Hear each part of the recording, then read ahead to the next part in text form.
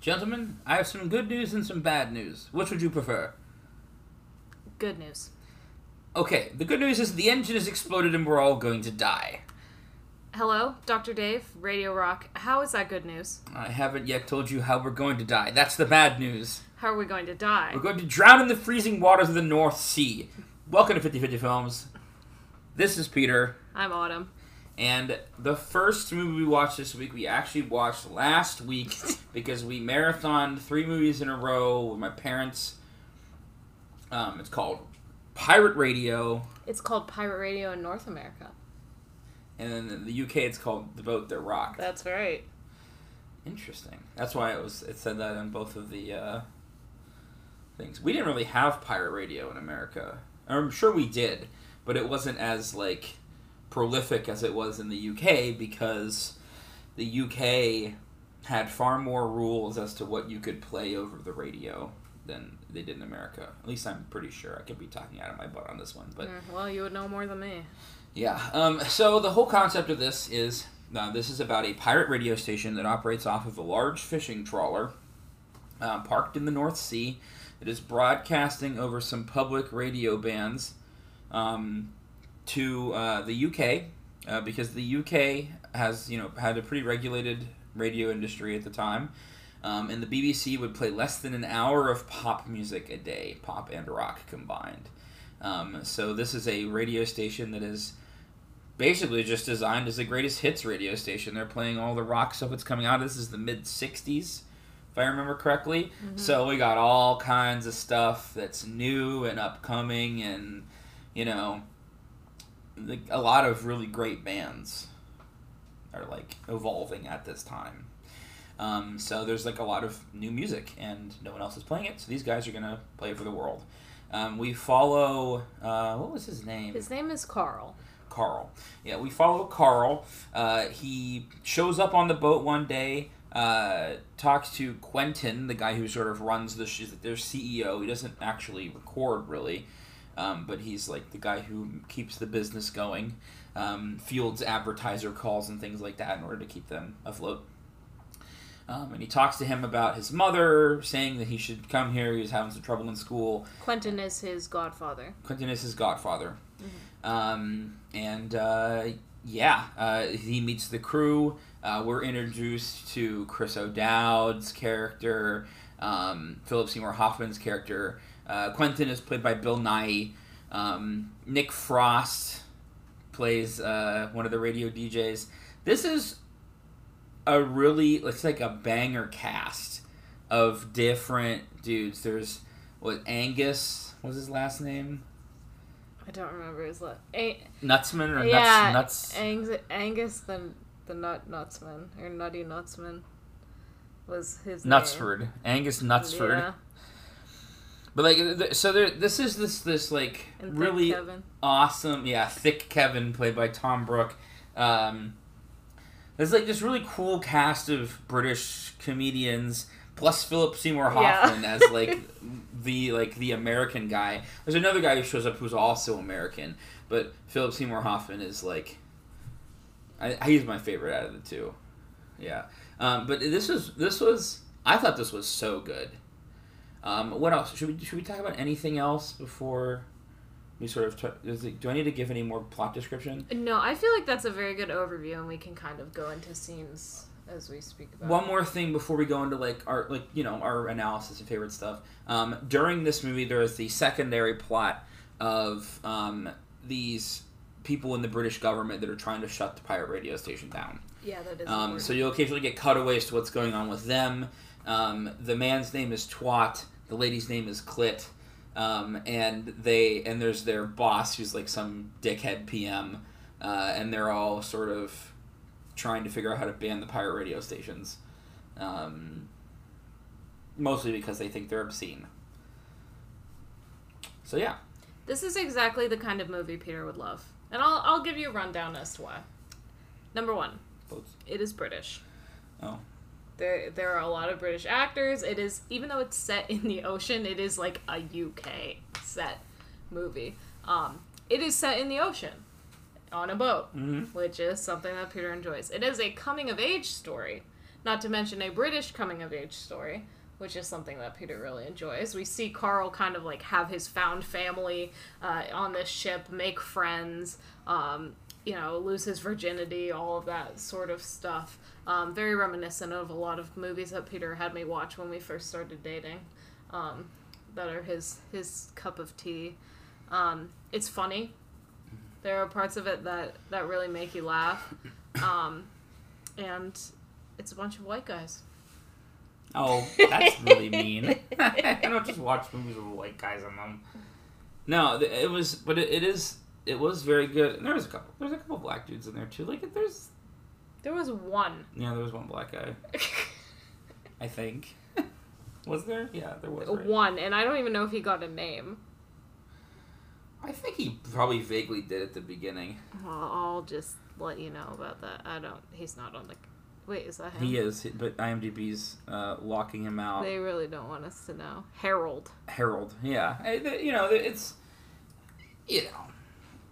I thought this was just great. I love Philip Seymour Hoffman was probably one of my favorite characters in it, because all these guys are like the rock star DJ type people, and they got girls. They're girls are taking boats up to their ship to basically groupie these different radio station guys, have sex home with them, and Philip Seymour Hoffman as the Count was probably he's my favorite. He had some of the coolest lines when he's on the ship, just doing his radio casting. Yeah, seeing him really cool on a big boat like this was very reminiscent of The Master, which you watched earlier this year. These movies have nothing in common, which can be evidenced by the fact that I really did not enjoy The Master, and I thought that Pirate Radio was pretty good. But yeah, just seeing him on a boat definitely jogged my memory about that movie. Yeah, and I mean, overall, I think the best part about this for me is that this is a historical comedy, which I love it, and the Brits do these really well. They'll find some little time period or little bit they want to all right, we're gonna make a fun story that's set in this historically significant period of time. So this did really this kind of thing did really happen. This boat might not have been its own. This is probably fictionalized. I actually don't know. Maybe it was real, but there were a lot of pirate radio stations in the 1960s, particularly because the BBC was not. They weren't playing popular music there. They would only play classical stuff. These old stuff that was basically turning into old music at the time. It is so refreshing to watch a historically based movie that is a comedy. And it was fun. Now that you say that, that really does make me... Because so many historical based, even, books and other media as well, is, leans more towards the serious side, because they're, really trying to focus on the history. But I definitely prefer things more like this, where you can kind of, celebrate the positive aspects of that time period, or even just make a... exactly what this is, have a ragtag group of characters, and these are their circumstances, and you can kind of follow them through that. I thought that was really enjoyable. But I think my favorite character was Simon, who I don't think actually has a radio station. He's not a DJ, is he? Who? Simon? Chris O'Dowd's character? Yeah, I think that's... No, he does. His name's Simon. Right? Yeah, Simon the Love Guru or whatever. He's one of the earlier morning slots. Oh, okay. Yeah, he does. I forget. I think he calls himself the Love Guru or something. It's because they're all playing up the sex factor of them, and it's very played up for the listeners too. They're so hot, whatever, They're rock stars, basically. Yeah, but no. He has a morning, the Love Boat with Simon, whatever. Yeah, I liked him a lot. I felt like he was very likable. He was a good friend to Carl too, because Carl bunks with Thick Kevin, which if you know British terms, thick Kevin does not mean thick with two C's. It means he's pretty dumb. So it's nice to get to see Carl also interact with someone who can really hold a conversation with him. So I really enjoyed his friendship with Simon. Poor Simon, has a very unfortunate storyline in this movie. He meets this girl and he's so excited. They get engaged, they get married on the ship, and then on their wedding night, she's like, actually, I only married you so I could live on the ship and have sex with another DJ. So I'll be moving out tonight, and you can hear us in the next room if you miss me, and have a nice life, basically, which was very sad because he was a nice guy. But then at the end, so towards the end of this movie, they have to move the boat because the British government actually outlawed the pirate radio stations. So they have to move the boat, and the boat hasn't been moved in so long that the engine blows up. And that's what we referenced at the very beginning of this episode. Yeah. So the boat starts to like just sink into the North Sea. They put out sort of a distress call over their radio station and play music until everything sinks. And right towards the end, like almost like Dunkirk, this fleet of merchant fishermen and fans show up to like save their lives essentially. And someone there is like a huge fan of Simon, and he does get his. He gets his like little happy ending there. Something else we need to talk to is Carl finding his father. Yes. So he kind of thinks that Quentin might be his father, which fair enough because Quentin says some very sexual things about Carl's mother to Carl. You don't think that way because she's your mom, but to us. She's a fine piece of a fine piece of ass or something like that. So he thinks it might be Quentin, and his mom actually does come on the boat for the holiday, and he kind of it ends up. Do you remember how she phrases it? Oh man! There's this very weird, like, kind of more secluded guy on the boat named Bob that people don't know very well. But he knows Carl's mom. And Carl kind of asks about He's like, well then, is it, or, no, he goes, did you really have sex with Bob? And she goes, yeah. He goes, when?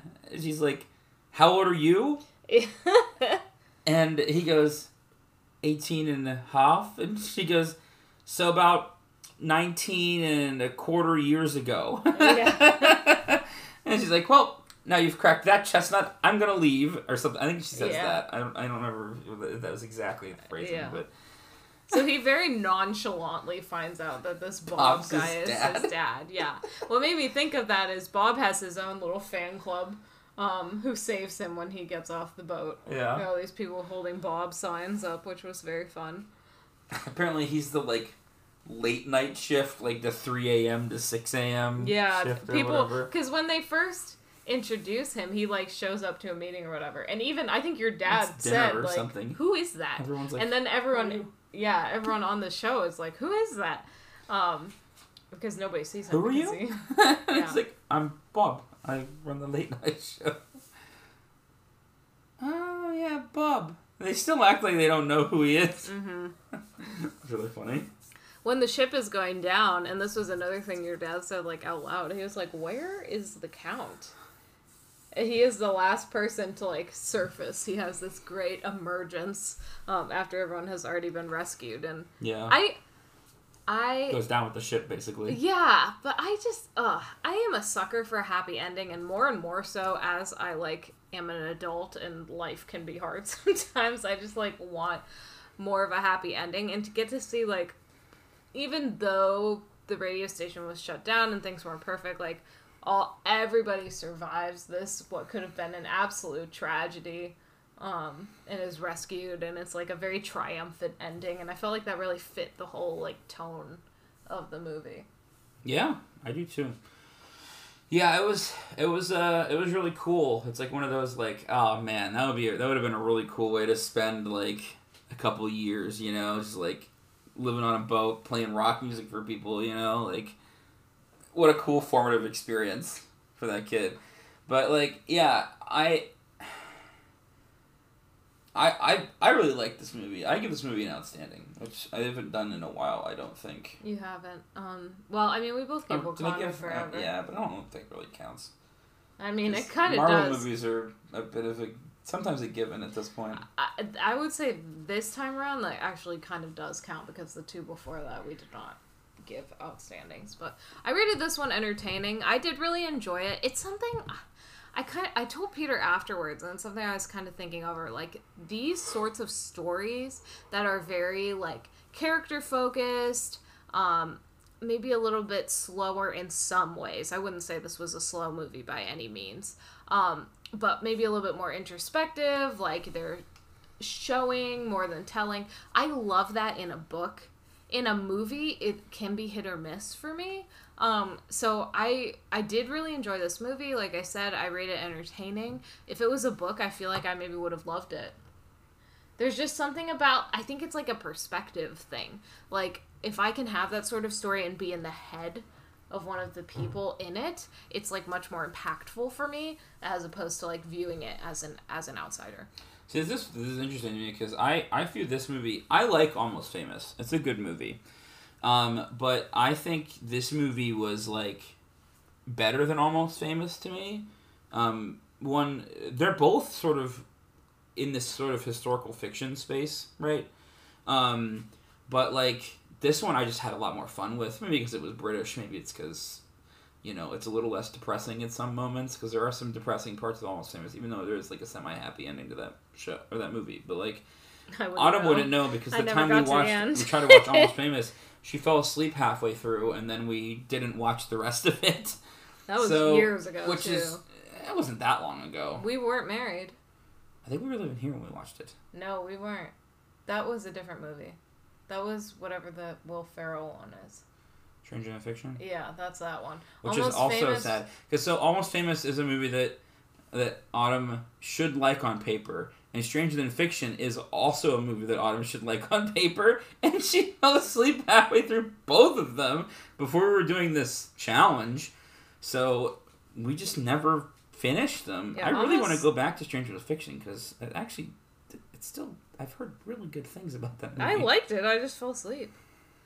We have a routine now. I feel like I could, like, sit through it now. Almost Famous we watched at your parents' house. Oh, we did? Their house now, not the one when we started dating, but yeah.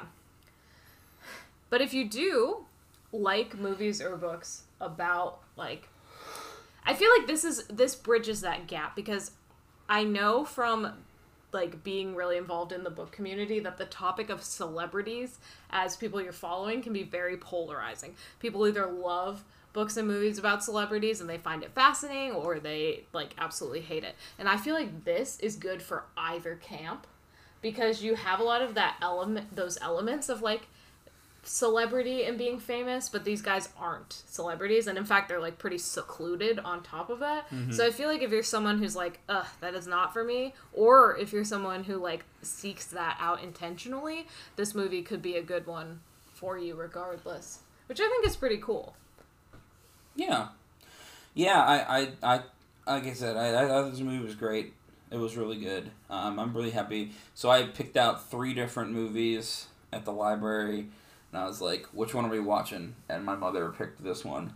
I'm glad she did. And I'm glad she did, because I think the other 2 movies had been fine. The other one was Pop Star, which you would have thought was hilarious. Right, but we can access that on HBO, yeah. I think so. And then the other one I picked was Kin, which I've heard really good things about. It's a story of this black kid who finds this, he's, like, in this, like, horrible part of it, like, town, and his, like, situation's bad or something. He's got some gang going after him. He finds this, like, I don't really know the plot that much. I think it's something to that effect, but he finds this, like, alien rifle, and finds out that I don't know if it's like some kind of hero thing that the gun chose him or something, and now he's, like, saving people. I don't remember, but it apparently it's like, it can be pretty heavy, but I want to watch that because it does sound really good. Yeah, I don't know. Both of those would have been fine, but this one I'm really glad we watched, because this is the kind of thing my dad was, like, cool with watching too. He would not have liked to watch Kin, I don't think. Yeah. He probably would have been fine with Pop Star because it's comedy, you know. Yeah. But yeah, my dad doesn't. He seemed to genuinely enjoy this, so that was nice. A lot of good music, too. Yeah. Banger soundtrack. All these really great bands. Like, really good stuff. As it should be. Because who would dare to make a movie about music and then add random music that doesn't fit into it in the same that's kind of movie? messed up. Elvis. Yeah, putting weird, out-of-context songs in the 50s and 60s. Could be me. Who would do that? So that's why we talked about Peter's movie first, for the reason that he explained. We watched it last week, and he and his mom kind of picked that. So I did put my foot down and say, I'm picking the movie we watched this week. So we'll talk about that next, but first we're going to take a quick break to talk about books, TV, all the other things we've been doing this week. I have not watched any movies on my own this week. I would have, but because Peter's going to be playing in a different D&D campaign this week, our recording schedule got switched around a little bit. So I am watching Avengers Infinity War, what will be tomorrow for me as of recording this, but will have already happened by the time you're listening to it, with my friend Michaela for our Marvel movie rewatch. It's been a while since we've gotten to one, so I'm excited, and I'm excited that it's Infinity War.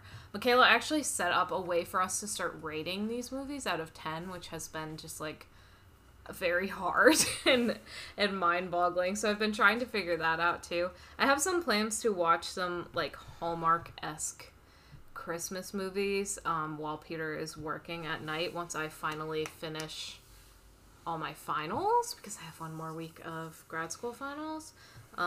But I do plan on doing that because I love to just put those movies on and then do something totally unrelated where I don't have to pay attention to them at all, because then I get like all the Christmas vibes and I can also like pick up wherever I left off. So like, I'll address our Christmas cards and do that, or wrap presents and do that. And so I probably will be doing that. So I haven't watched any movies on my own, but I hope to eventually. I haven't seen any movies by myself. Do you hope to?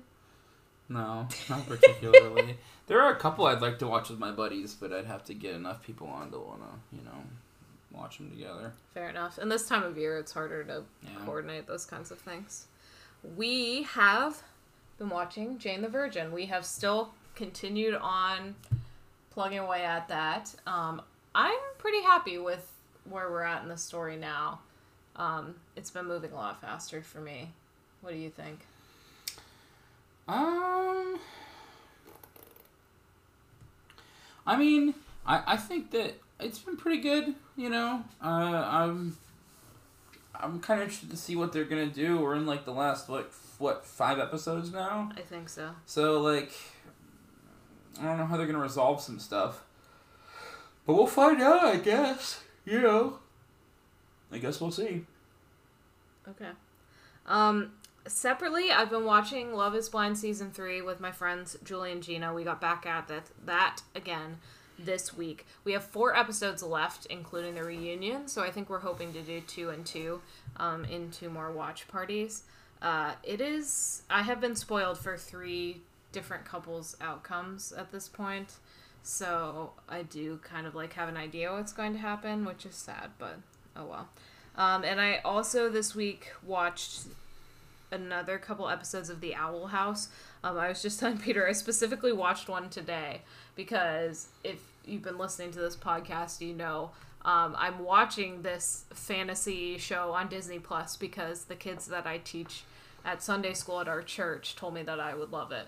And I watched the first episode and I did really enjoy it, and now every time we have Sunday school they ask me like specifically what episode I just left off on, and it had been a while since I'd watched it because we haven't had Sunday school for the past couple weeks. So I watched one today specifically so that I could tell them which episode I left off on, which honestly it's good incentive because I need to just keep working on my TV shows. I have so many. I have to watch season 2 of The Mandalorian. I have watched the first episode and I have not picked it up since. I think that's going to be another, there's going to be this period of time where I am done with school, but we have not yet gone back home to do the holidays with our family, where Peter will still be working, where I should be able to, do all of these things, but also I have to read all the books, so who knows. You watched a lot of TV, didn't you? Because you wanted to have a a lot to say for this, you said. Yes. I am almost done with a couple different shows now that I started watching. I did finish... Oh, God. What did I finish? I don't know. Inside Job. You said you Yes, finished. I watched season 2 of Inside Job, which was fun. It was a good one.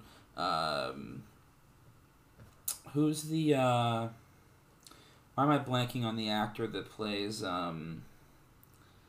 Leslie's husband in Parks and Rec? Ben... something? It is Ben something. Whatever. He plays a character that shows up in this season, which was pretty good.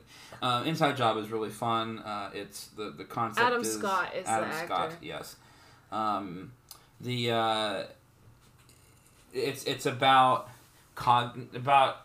this lady named Reagan, who works at Cognito, which is essentially this company that is the deep state, and they roll off with a lot of jokes about like shadow government kind of things. And Adam Scott's character works for the Illuminati. It was very fun. It was pretty cool. It had a nice little season arc that I enjoyed. Yeah. And then on another, in another direction, I have been watching with my buddy Paul Cyberpunk Edgerunners, which is incredible. It's an anime based on the Cyberpunk video game that I talked about so much at the beginning of the year because I was playing it then. I didn't realize it was an anime. It's on Netflix. It is so good. It is so sad. The world of Cyberpunk is a brutal and unforgiving capitalist hellscape, and this really leans into a lot of those like tropes and these different the idea of Night City, this like, you know, this weird, I would almost consider it to be Las Vegas, but if it wasn't casinos, you know, it's that kind of area, this big like desert zone. Maybe it's like LA. I'm not entirely sure. I think it's supposed to be kind of LA area. It is such like a brutal place to live, in that it's just, I mean, there's so much high tech stuff, but you know, if you can't afford like different insurance packages, then no one's gonna treat you, and you just die, and they'll, you know, there are some like brutal aspects to it, and of course it's cyberpunk, so it talks about these sort of neo-humanism tropes, and the whole ideas of you know, if you begin to make more of your body like cybernetic augments and replacing different body systems with like essentially robot parts, like how that changes your humanity. And it deals with this. There's a concept called cyberpsychosis in cyberpunk universe, where you make too much of your body chrome, as they call it. You kind of lose yourself and go crazy if you like. There's like, everyone has their own limit to how many different mods they can have, and it's not an exact science, and some people go nuts and like go on like, you know, psychopathic killing sprees, whatever, because they lose it.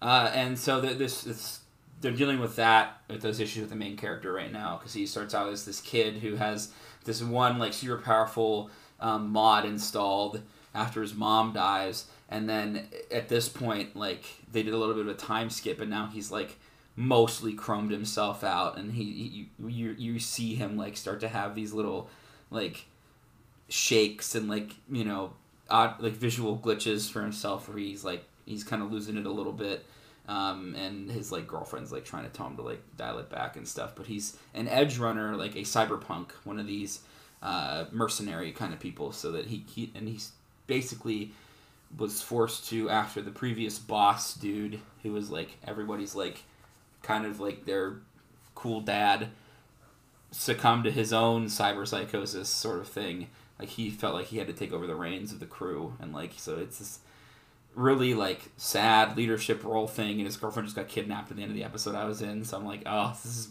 awesome. We have 2 episodes left, it's such a good story in that world that I already immersed myself in earlier this year, and it is the same as the game basically, because like they have some of the same little graphics for like when they're on phone calls and stuff with people, and when they get like money transferred to them and things like that. You see some characters like Rogue from the actual game. She runs the Afterlife bar, and you see her for a minute. You see some other characters that are like, oh, that person was in the game, and it's just really neat. It's just a continuation of the area, and it is on the list for the Game Awards right now to be in one of the best video game adaptation categories, and I did vote for it, even though I hadn't seen it yet.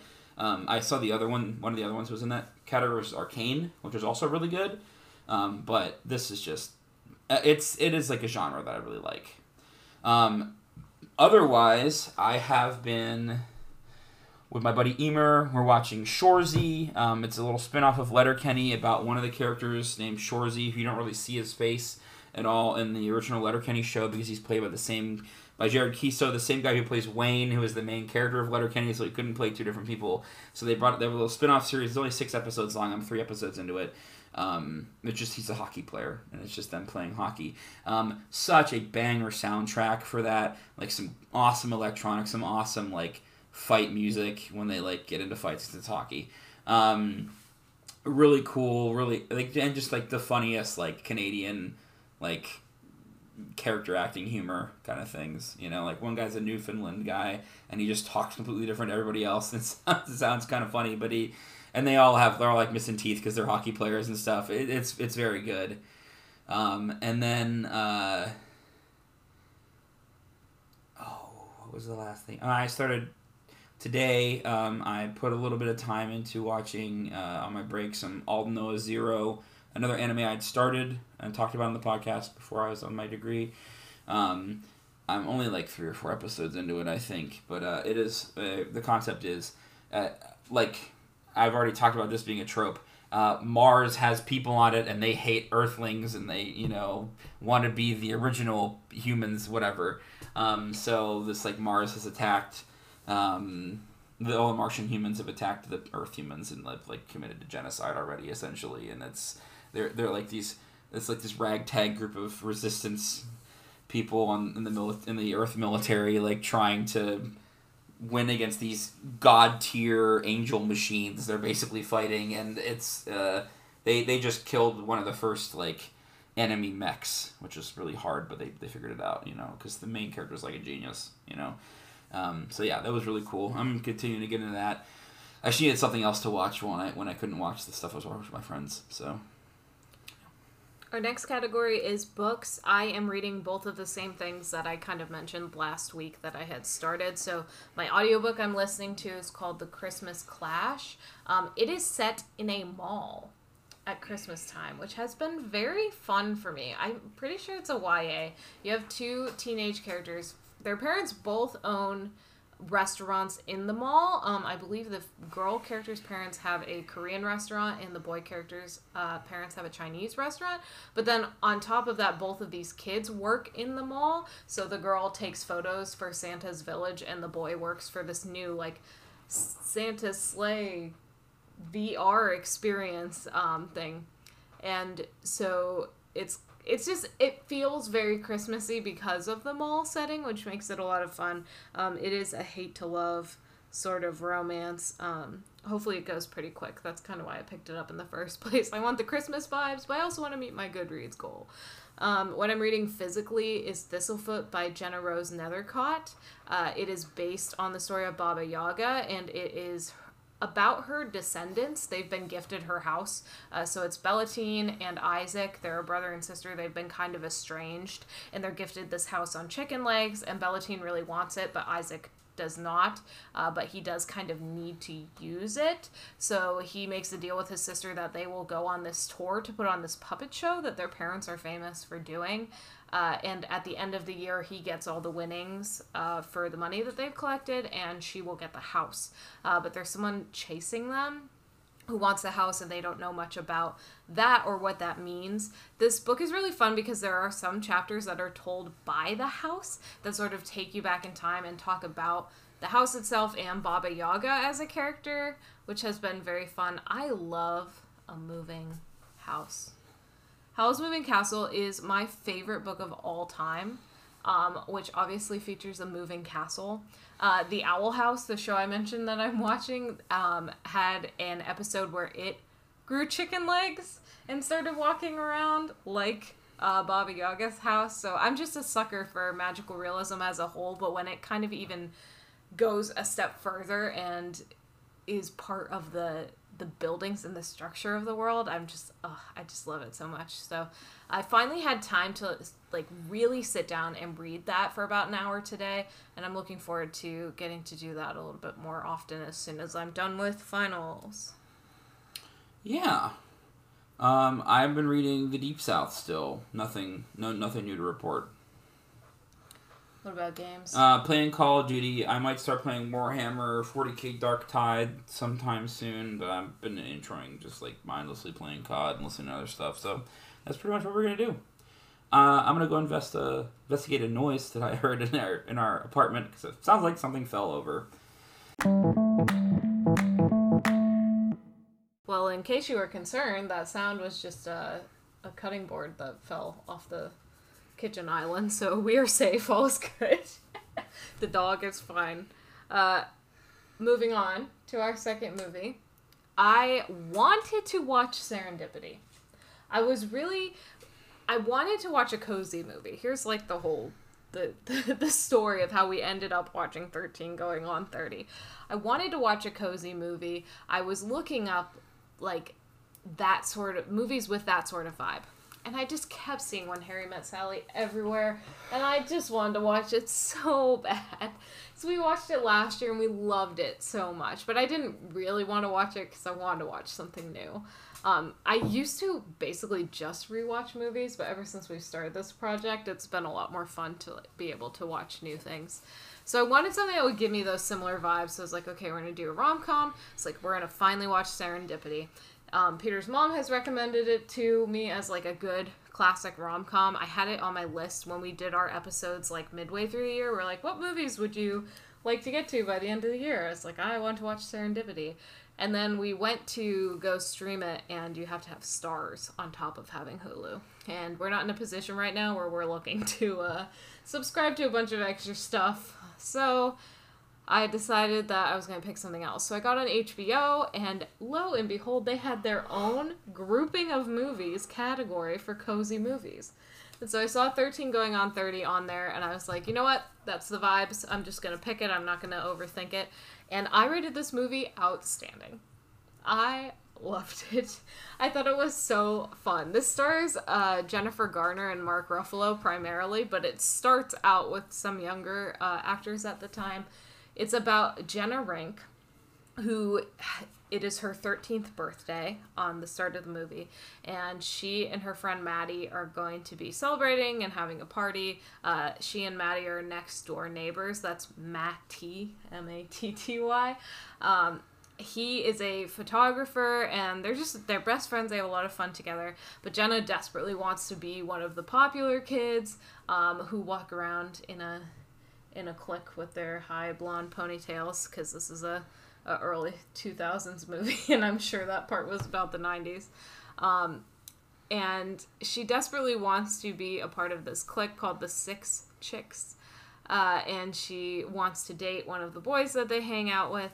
And so she makes a wish on her 13th birthday that she could be 30, flirty, and thriving, because her favorite magazine, Poise Magazine, had an article about that she had read recently. Her friend Maddie had given her a dream house that he had constructed for her and put some wishing dust on top. And while she's making this wish, the dust falls on top of her and she wakes up 30. And a lot of just very funny, awkward, will give you secondhand embarrassment antics ensue after that. But basically, this movie is just about how the things that are important to you when you're 13 maybe aren't the things that actually matter.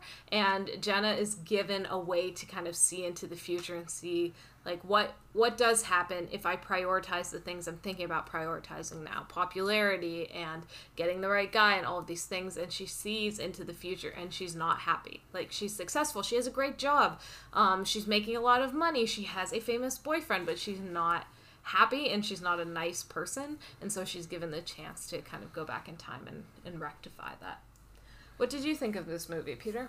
I thought it was alright. It wasn't bad. I some of the secondhand embarrassment parts were real bad. Like the part where Judy Greer's character tells her that this cute guy is looking at her, and she like walks over to this 13-year-old kid sitting at a table. Yeah, it was pretty bad. I don't want to watch it, but yeah, it was fun.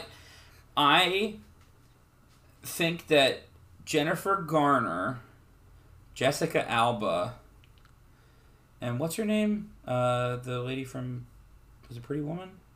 Julia Roberts? Julia Roberts. There are certain ages for them where they all just mix together for me, and I cannot for the life of me tell them apart. It's just like the thin brunette, like Autumn said this before we started, like I can't, they just all look the same to me. But that doesn't really matter for this.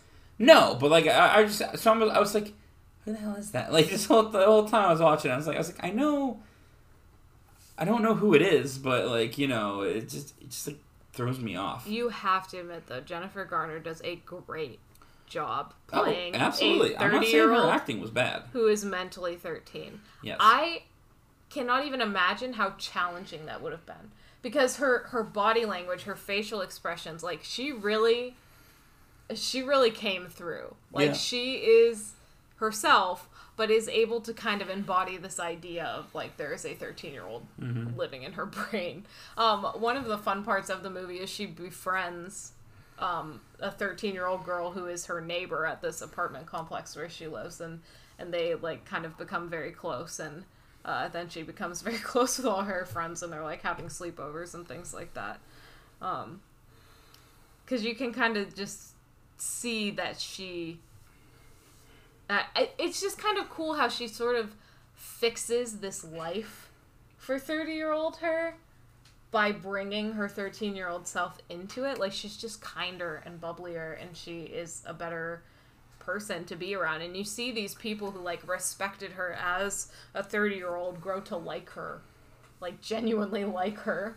As she is her 13-year-old self. What we have not even gotten to is the romance. Ruffalo? I loved Mark Ruffalo in this movie. Young Ruffalo. Oh my gosh. He's just something... I told Peter, I don't get, like, movie, book, TV crushes all that often. And whenever I do, it's usually because there is, like, something about them that, like, reminds me of Peter in a sense. And, like, Mark Ruffalo is such a dork.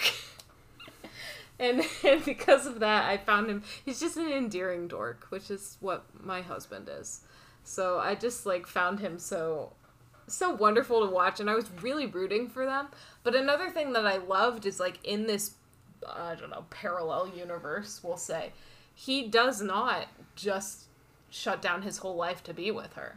Like, it's very realistic, and, like, he's like, I loved you, but this isn't gonna work. Like, you can't just, like, disappear from my life, come back and pretend nothing happened, and we, you know, everything's fine. Like, I'm gonna marry the girl I was planning on marrying, do all those things.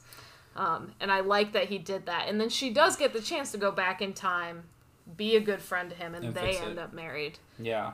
Because otherwise, like, I mean, everything falls apart for her in the original, like, her, like, warp timeline. So if she didn't get to go back, it would have just been like a, huh? Yeah, that sucks. Sucks. Yeah.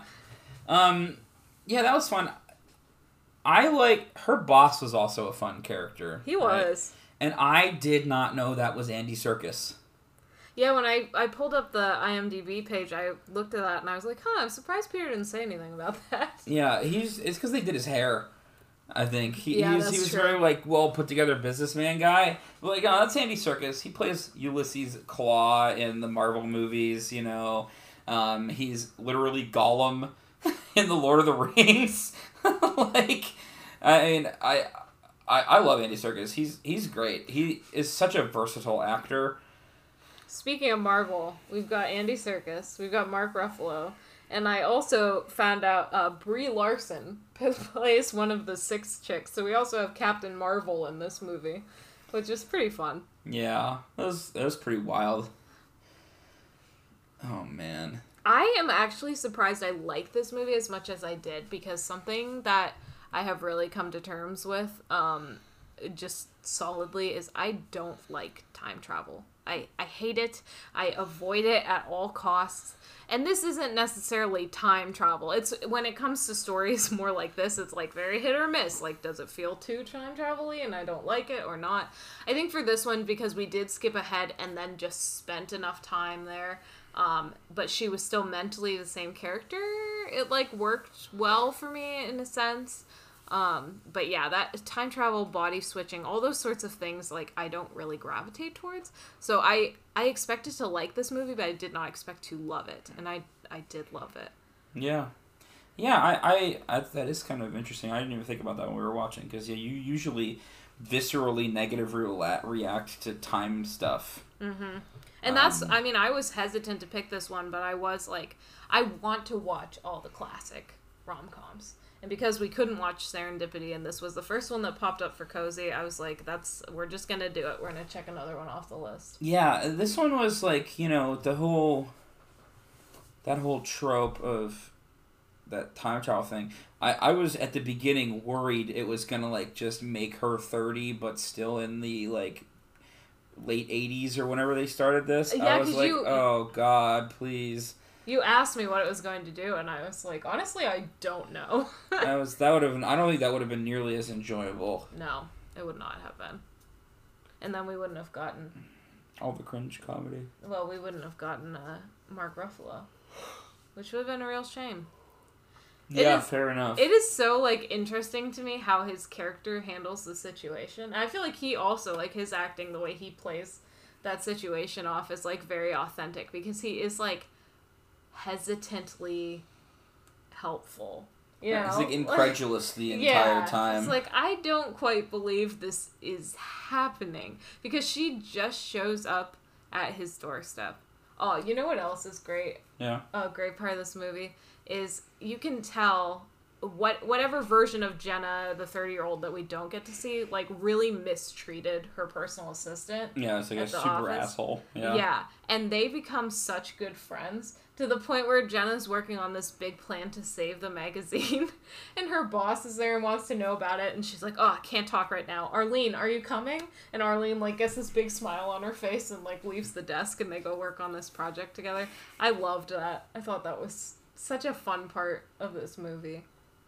I also just, like, not to get super deep or anything, but personally have been kind of on this journey of just, like, letting myself remember and love the things that I used to love as a kid. Yeah. And I feel like this movie, that's, like, what is at the heart, you know? Is, like, remembering, like, the joyful things. Because there are just so many things that we forget that we can still do as adults. Like, I think for Peter and I, ever since we got our dog, we have, like, I feel like our happiness has significantly increased because we play again. Mm. There's just so many, like, it's almost like as an adult you need an excuse to play. And I feel like we already do that more than the average adults, because you have your D&D stuff, and I'm always, like, doing all sorts of projects. But there is just, like, this simplicity in, like, sitting down and playing. And ever since we've had our dog, like, we've been able to do that again. And I just think, like, just the joy that Jennifer Garner is able to convey as this mentally 30-year-old is just, like, I don't know. There's just this great message of just, like, this childlike happiness that we can keep even as adults.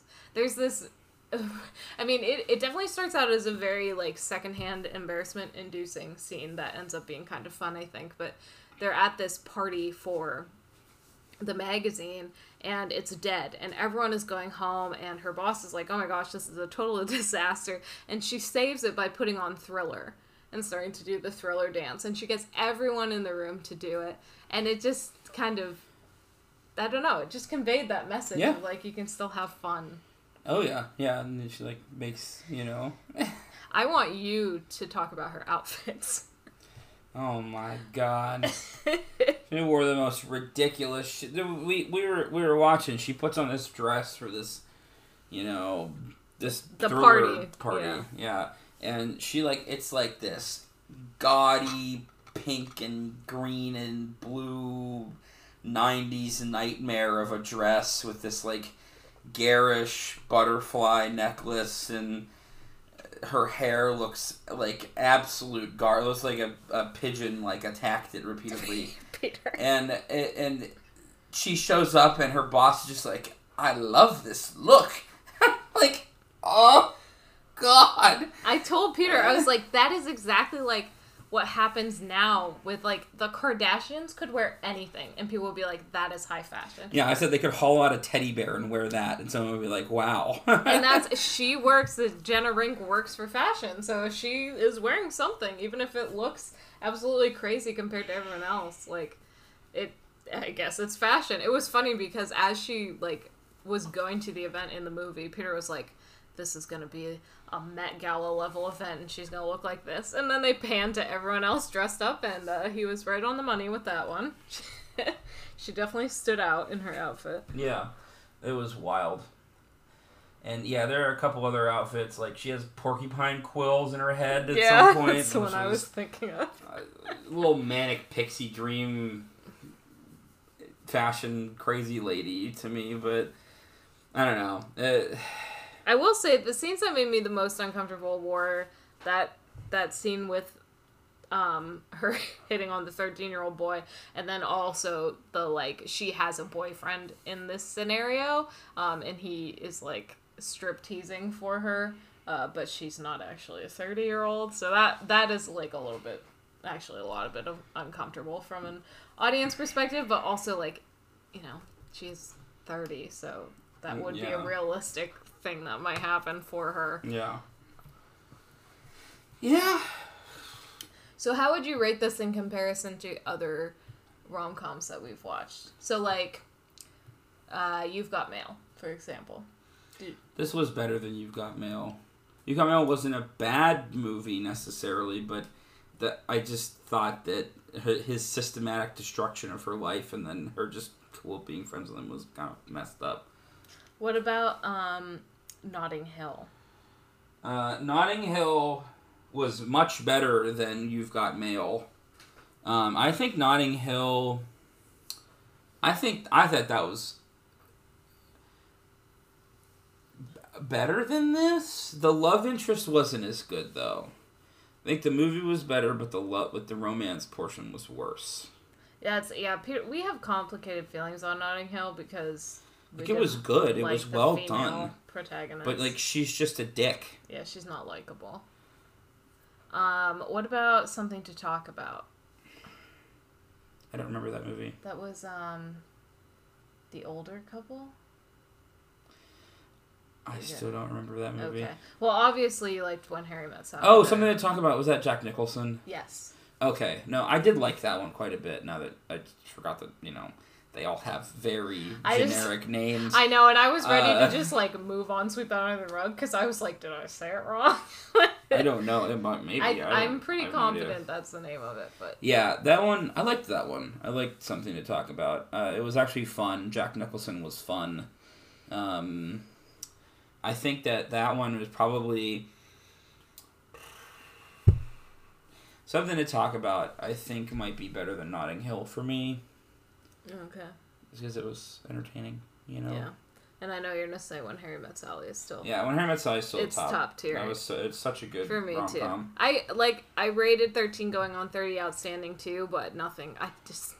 nothing's ever gonna top When Harry Met Sally. It literally has everything. I think I Love You Man, though. We even watched that part of our thing. You claim you've never seen it. I think that's a lie. I think we watched it together in your basement when we were dating. But, Peter, when you argue with your wife, you never win. This man... Alright, listen. It's Paul Rudd and... I know it's Paul Rudd. Jason Segel, and they're both...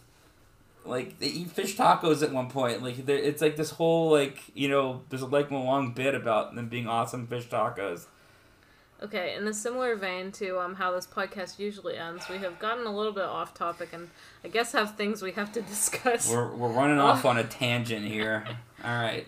But I do want to end by saying something exciting. These movies are number 98 and 99 for the year. So the next movie that we watch is going to be our 100th movie. And I get to pick it. That's right, meaning that we reached our goal for the year. Last year, I believe we watched 102, and that's with us having started in February. So, who knows how many we'll get, but we'll definitely reach 100. Yep, So. It's going to be Saving Private Ryan. I'm excited about that. Oh, you're finally going to watch that? Yeah, so are you. We have some... Prepare yourself. It's a little gory. We have some exciting episodes coming up as well. We're going to do a big wrap-up for all the movies that we've watched this year. We are not going to be listing them all. If you want to know what they are, you can just scroll down and look at the title names for all of these episodes. But we'll be talking about our favorites, our most surprising, disappointing. I'm excited about that. And we're kind of talking over now potentially doing an episode, something along the lines of like everything but the films. So like to get to talk about the TV shows we've finished and the books that we've loved this year and those sorts of things. So lots of exciting things coming. But the most exciting of all is we're about to hit 100 next week. So we'll talk to you then with our 100 and hopefully 101st movies of the year. Woo!